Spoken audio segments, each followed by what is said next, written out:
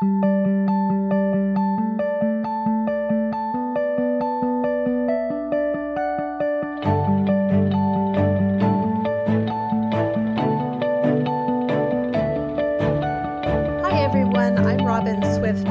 of the Servant Leadership Institute.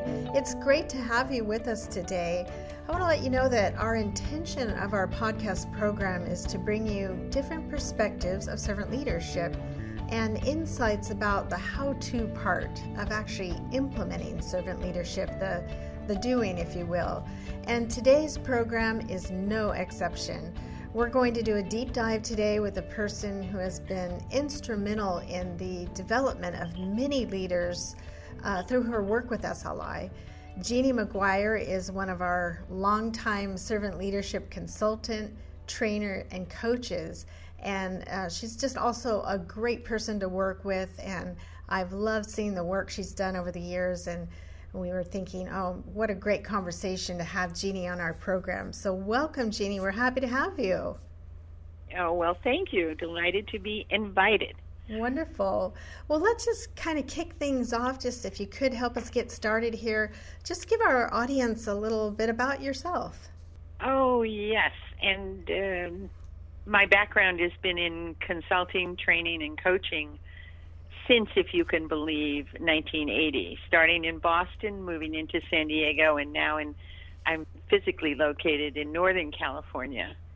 But I did come to servant leadership in this last part of my career, really as the best avenue for developing leaders. So it was with great relief I found servant leadership. Yeah, tell us a little bit about your relationship with our parent company, Datron World Communications, and Servant Leadership Institute. Before I even go on it, I wanted to say that the reason I was so attracted to this kind of leadership was that in one of my jobs before I became a consultant, I asked the president of a national career counseling firm for his goals, that he might, his vision and his goals, that he might communicate to his national organization, about 58 offices throughout the United States. And he said to me, goals? I don't have any goals. And I'm sorry. So when he said that, I just felt that was deeply wrong, and my heart sank, because I knew that he wasn't the leader the company needed, because how can you follow someone who has no vision or goal? Mm-hmm. So that was, I just want to say that early in my career, I began to understand that there were leaders worth following and leaders that weren't. So when I met Art, I really developed a relationship with Art, because having a relationship with the parent company, Datron, means having a relationship with Art, who's Datron's CEO and founder of the Servant Leadership Institute. And when I met him, he had just bought Datron, and he was ready to transform it from a power-based style of leadership to a servant-led company. This was probably 2004, right in December going into 2005. This idea he had to transform the company he had just bought was not going to be easy or quick, because Datron had been owned and operated by leaders who, they really encouraged conflict between individual leaders and departments, and the whole culture was driven by the numbers, and I would have to say fear-based. And when I interviewed one of the employees way back then, he told me that you could feel the hate as you walked down the hallways. So, the relationship with Datron is the relationship with Art, and the relationship with Art is really beginning 2004 today, 2017, a long history of just working with a leader who you'd want to follow. And why do you want to follow him? And when I think of Art, I think of the word caring. Mm-hmm. And I think of the word committed.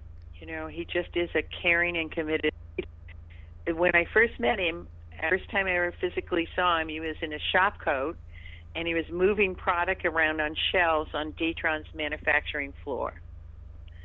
And that just always has stayed in my mind, because that's so Art. he cares at all levels. He cares for the details. He cares for his company, his people, and he cares for his products.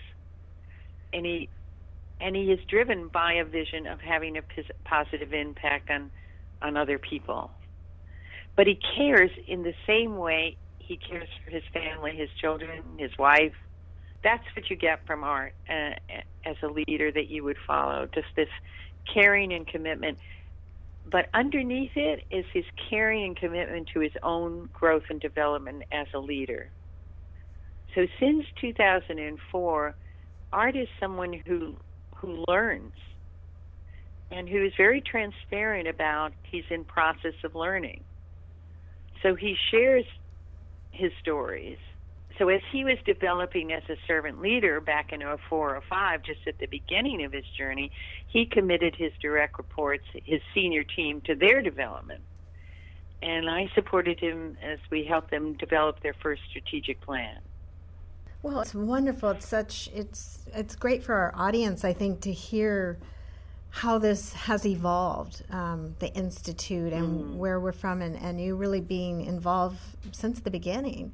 And I think you said many really important things there, Jeannie, about Art, and that he talks about get out of your office, go talk to people, right? And so you saw him out and about a lot, and knowing the details and talking to people. That's so important, isn't it? Yes, critical. No, it's Art's ability, and the kind of leaders that we admire and we are willing to follow, who invest their personal time in relationships, in building one-to-one relationships, and in sharing who they are and learning about the other person. What they do is motivate and engage the commitment of the other person, because those people feel cared for and genuinely asked, how they can support building a culture with Art. So he's quite a great role model. Well, taking us back to... So he engaged me and Michael Coffey to develop the curriculum. Mm-hmm. And he was very involved and very caring and committed on that curriculum, too. I remember spending many hours trying to decipher his red line edits to improve the body work. Do you still deal with red line edits? Yeah, red line edits are never easy to decipher. But what you're talking about, just to help the audience here, is the development of servant leadership training material that I know Art went out and looked for this type of training material that would help him, again, implement servant leadership. He saw a lot of great things about reading about it and the concept and research about it, but he couldn't find anybody to help him. Okay, help me get this into my company, though, and make that change. And so you were instrumental in doing that. And I want to take you back, just something you said in the very beginning. I mean, you went through your background pretty quickly, but it is immense, the background you have in organizational development. And I think what I heard you say is later in life, when you found servant leadership, it's like that's who you really always were, right? That's how you wanted to, going forward, teach and develop leaders, was from a more service-based, a leader like you describe, Art, that cares about people, right? Yes. So it was a gift he gave me, really, because he was saying, give me the best of what you've lived through for the past decades as a consultant. Right. Give me what you think. So Michael and I designed the curriculum with Art's help that reflected the best thinking from all the great philosophers and world leaders throughout history who taught the importance of being a leader who serves others. And it emerged that the curriculum focused on 9 behaviors, like serve first and build trust. And those behaviors represent not only the teaching from history and history's leaders, but Art's, and mine and my colleagues' decades of learning. I had, by the time I reached Art in my life, been in over 100 corporations and nonprofits. So I had been taught by the people and places that I had worked So the curriculum became very exciting in a sense, very exciting when human resource leaders that we were working with one of the Institute's clients, Kindred, who we can talk about if you like, but when I asked the HR leaders who deal with, the need to coach and develop or counsel people, how often they coach to one or more of our 9 behaviors from the curriculum, their answer was 98% of the time the 9 behaviors were the focus of their development efforts with people. Wow. And see, that's terribly reassuring, because what does that tell us? It tells us we're on track, that if we focus on demonstrating the 9 behaviors of servant leadership, we'll positively learn and we'll grow ourselves and grow others. Because it's all as about leaders how who are worth following. Right. It's all about how we behave as a leader, right? So that's why, you were able.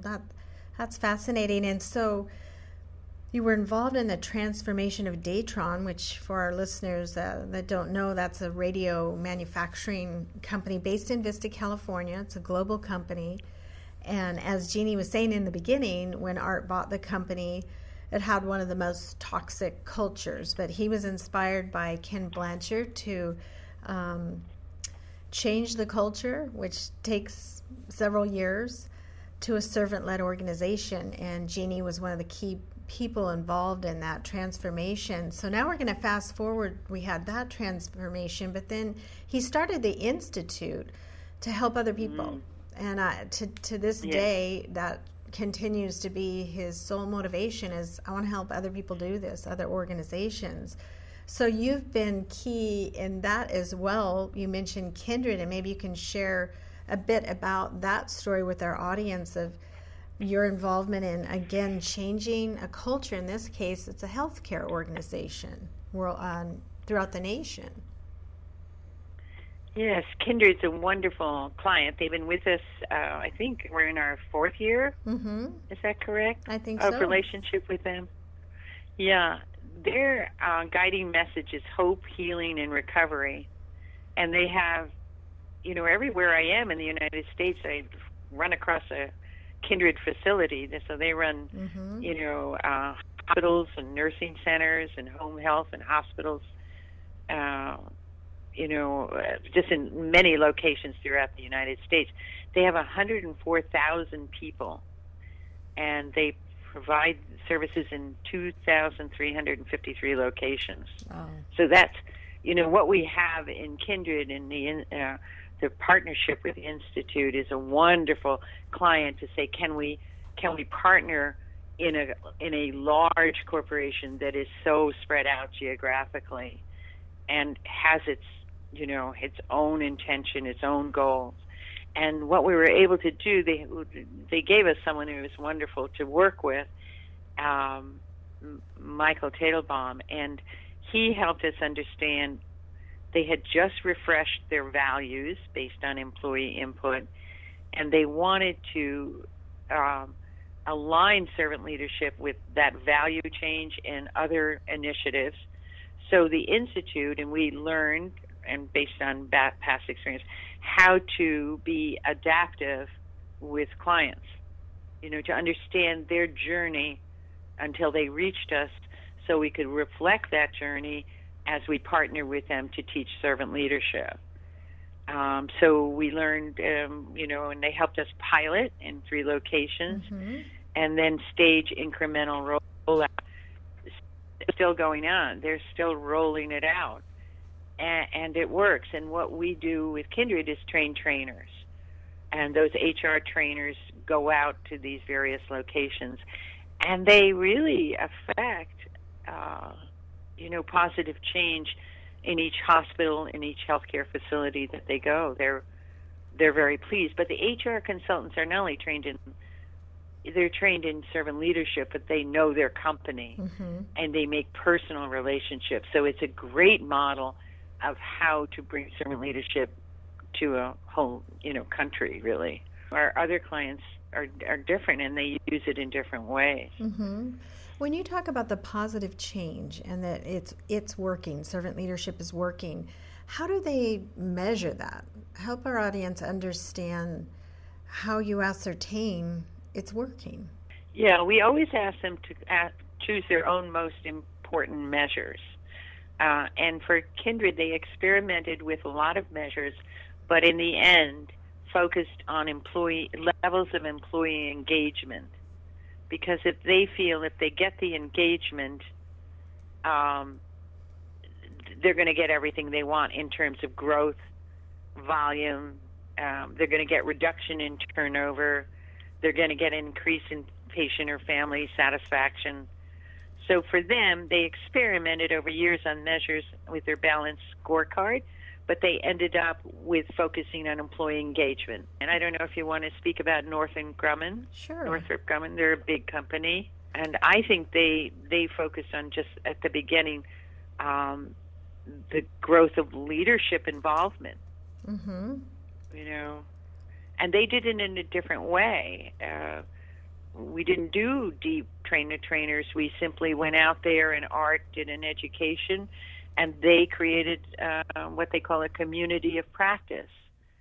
So their measures, at least in this stage, they're just lifting off in the past year, is how many of the divisions are coming on board.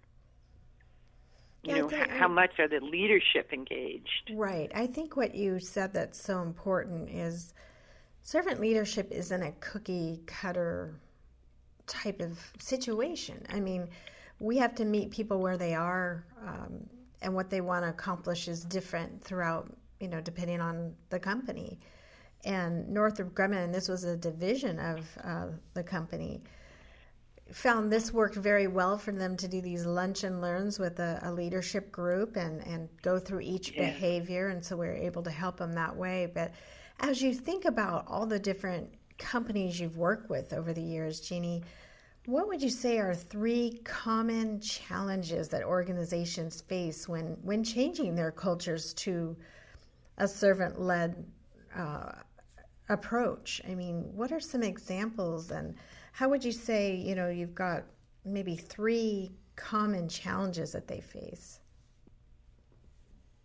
Yeah, it's interesting. I see it again and again, is that we're going to be successful. The Institute is going to be successful if we've got leadership commitment. So one of the most common changes is in changing a culture is, to what extent is leadership really committed? For instance, in the case of Northrop Grumman, it started in a division. So we weren't talking about top level commitment, but we were talking about the commitment of those engineers and their vice president in that division. So wherever you're starting, however big your grasp is, leadership commitment is first, and their commitment, as in the story of ART, to personal transformation and growth. In other words, they have lived through it. The champion that drove the Northrop Grumman project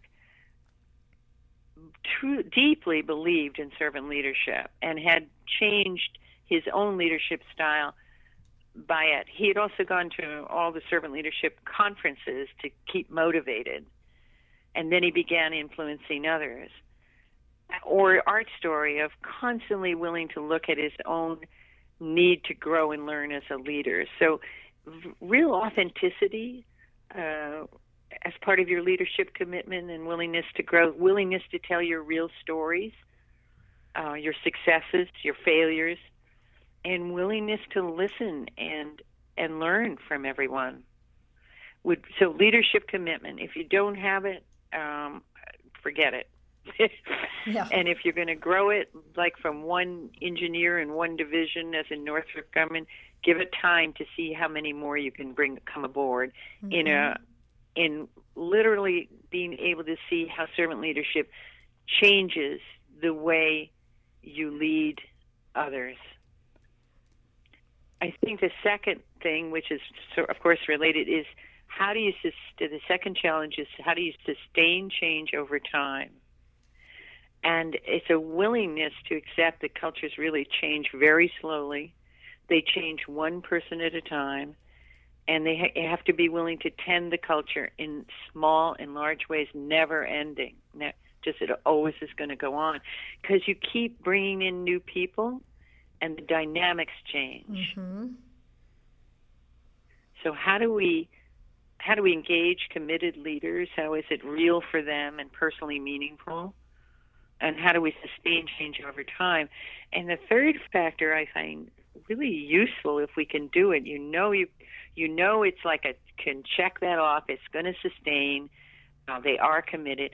It's the third factor, which is focusing on coaching to the 9 behaviors. So embedding the 9 behaviors, the language, the practices, into every direct report, and requiring the direct reports to do the same with their people, then you're going to have a simple but very powerful focus that gets embedded into the organization. How we hire, how we train, how we orient, how we develop, how we review them in performance. So that, if you look at it all together, you've got, inspiring vision and goals, you've got committed leaders who are going to sustain over time, and you have a focus on 9 behaviors, leadership behaviors. To me, if you've got that, it's going to hold. Mm-hmm. Yeah, those are great.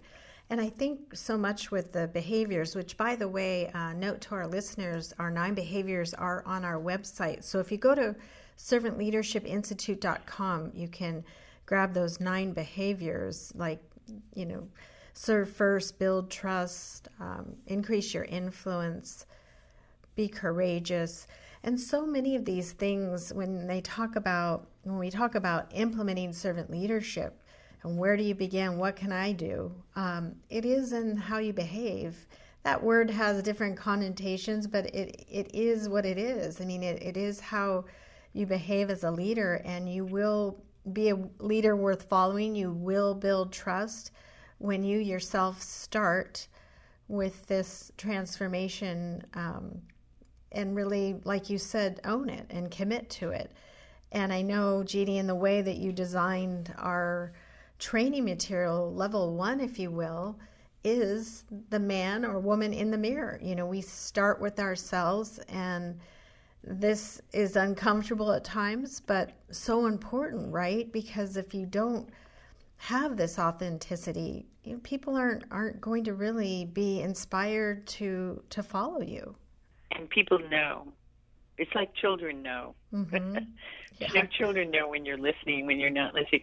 But people know. People in corporations know when someone is authentic and Mm-hmm. someone isn't.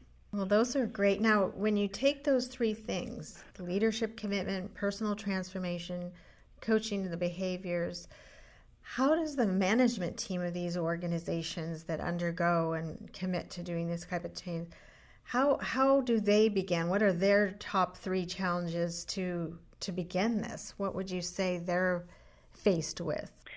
Yeah, it goes back to sort of the issue or challenge of teams at the top, which is a phrase I learned, some years ago. But my first consulting appointment was with a bank where they were going to merge 3 banks into one, and I was directed from 3 presidents. So out of 3 banks, 3 cultures form one. And there were 3 presidents to start with, each of who had a different focus, that played to their strengths. One was focused on finance and the numbers. One was focused on marketing and image in the community and new image for the new bank. One was focused on the people. But luckily, they directed me to their direct reports, the vice presidents.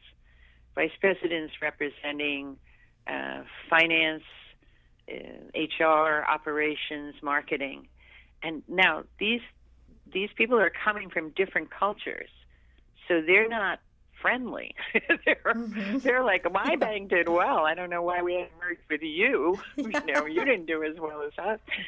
So I could see. And the other issue, when you look at the word teams at the top, teams at the top, the reason those single leaders got to be vice president of marketing or operation was because they were good at leading their own groups. But that doesn't mean they know how to act as a team. So one of the real issues that you find as you go into corporations, and I found early in my career, which was a godsend at the time, was these are good single leaders, but they do not know how to coalesce and unite as a team for the greater good. And luckily, I had been directed by there's 3 presidents, go build a strategic plan with them, go facilitate strategic planning. And that's what I learned many years later, that the way to coalesce a senior team is to get them working on a common work product. Mm-hmm. Well, it was fascinating as they took pride in building the new strategic plan for the new bank, and that they had to communicate throughout all the branches. So they owned it, and they united, and they coalesced. And so when you're trying to build a management team, you have to understand that you've got that challenge. You probably have a lot of single leaders with ego and pride that got them to where they got. Mm-hmm. But now you have to coalesce and unite them around how will they bring servant leadership into their organization, and what individually will they commit to in terms of their own personal transformation. Right. Very tough. Mm-hmm.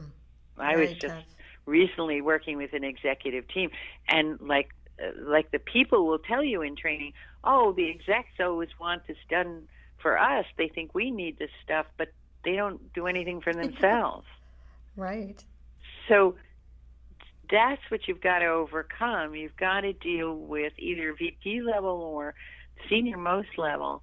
Where are they in terms of their own willingness to personally transform and to coalesce as a team rather than be a bunch of individual leaders?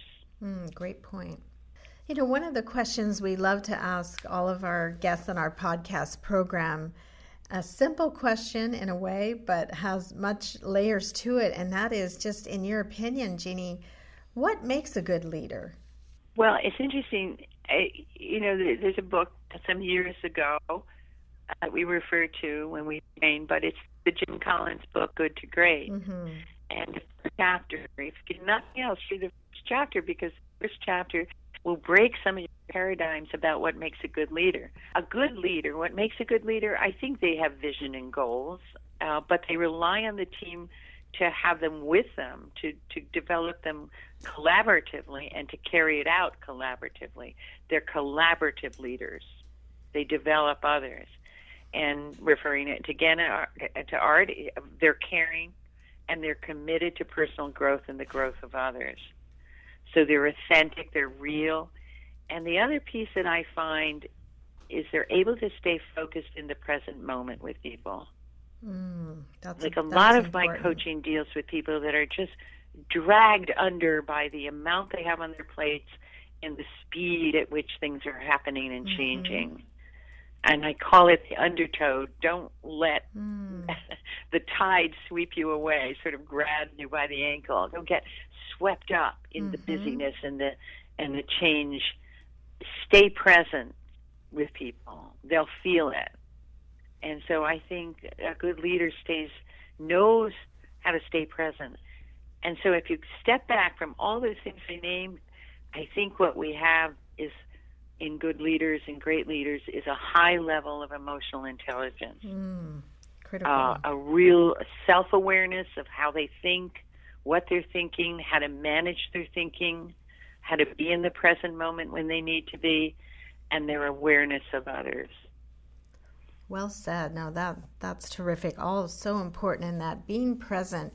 Easier said than done, but I do find that with the development of servant leadership, that is one of the benefits, because you do become more self-aware. Emotional intelligence does increase, and you're more present in the moment with, like you said, so much going on in the world. Well, wrapping up here, we've got one more question. We've loved this conversation, Jeannie, and hope you come back. You have so much to share in your insights and experience over the years. So we've loved talking to you. We've got one more question here, and that is, what advice would you give a leader who is considering beginning the servant leadership journey? So no matter where they are in the organization, let's just say they've been inspired and they want to start, what advice would you give them? Well, that first piece that we talked about was be prepared to work on yourself and your own growth and your own emotional intelligence, because they will inspire you and give you the positive energy to influence others to grow alongside you. And it might be one person at a time. So life will, based on your own focus and energy and authenticity, you will inspire others, and life will present you with the opportunity to do that. And then support them in the way that you need to. You might have to mentor them or just encourage them to read certain books and literally find out their own reasons for buy-in and commitment to personal growth and cultural change. So you're really expanding one by one your sphere of influence. There was a great quote that just came across my desk the other day that says what you need underneath as you begin the servant leadership journey. And it's a quote from, I think it must be an Indian named Grigori. I've never heard of him. But he said, I slept and dreamt that life was joy. I awoke and saw that life was service. I acted, and behold, service was joy. And I think that's what happens to people. And in a recent study I just read 2 days ago, it was found that when you compare those who are very well-to-do, financially, and committed to their own personal happiness and do everything they get to be happy, and they compared that group of people, wealthy people who give themselves boats and cars and trips, versus those who are less well-to-do but committed to serving others, it was the serving others group that was the happiest. Wow, I've heard that before, and it's so true, isn't it? Read that quote one more time for us, so we can. It's such a good note, especially in these times we find ourselves in. That's a great quote to end on, I think. Yeah, and I think when you have that insight from the quote, it's what clicks you over to just relax and start to inspire others because you deeply believe it. So the quote is, I slept and dreamt that life was joy. I awoke and saw that life was service. I acted, and behold, service was joy. Profound. Wow. That's fantastic. Yeah, Thank you. I love it. I think Art will like it. Yes, we'll definitely give it to Art. I'll send it to you in an email. Okay, that'd be great.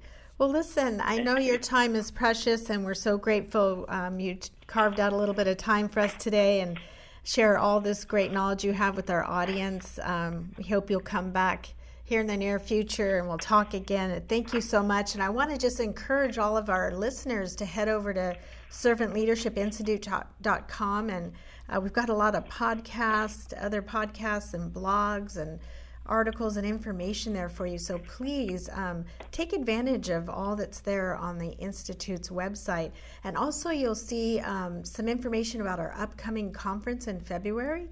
So it's in San Diego. It's going to be fantastic. It's navigating servant leadership, very much on the topic we talked about today on how we do this part of servant leadership and really embed it in people in the organization. So we hope to see you there.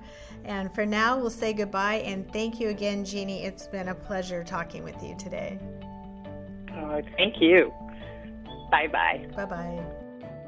We hope you enjoyed this episode. And for more information on the Servant Leadership Institute, visit us on our website.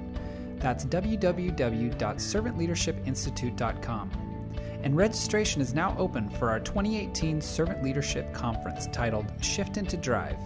On stage, we have the pleasure of having presentations by our founder, Art Barter, as well as Mark Miller, VP of Training and Development for Chick-fil-A.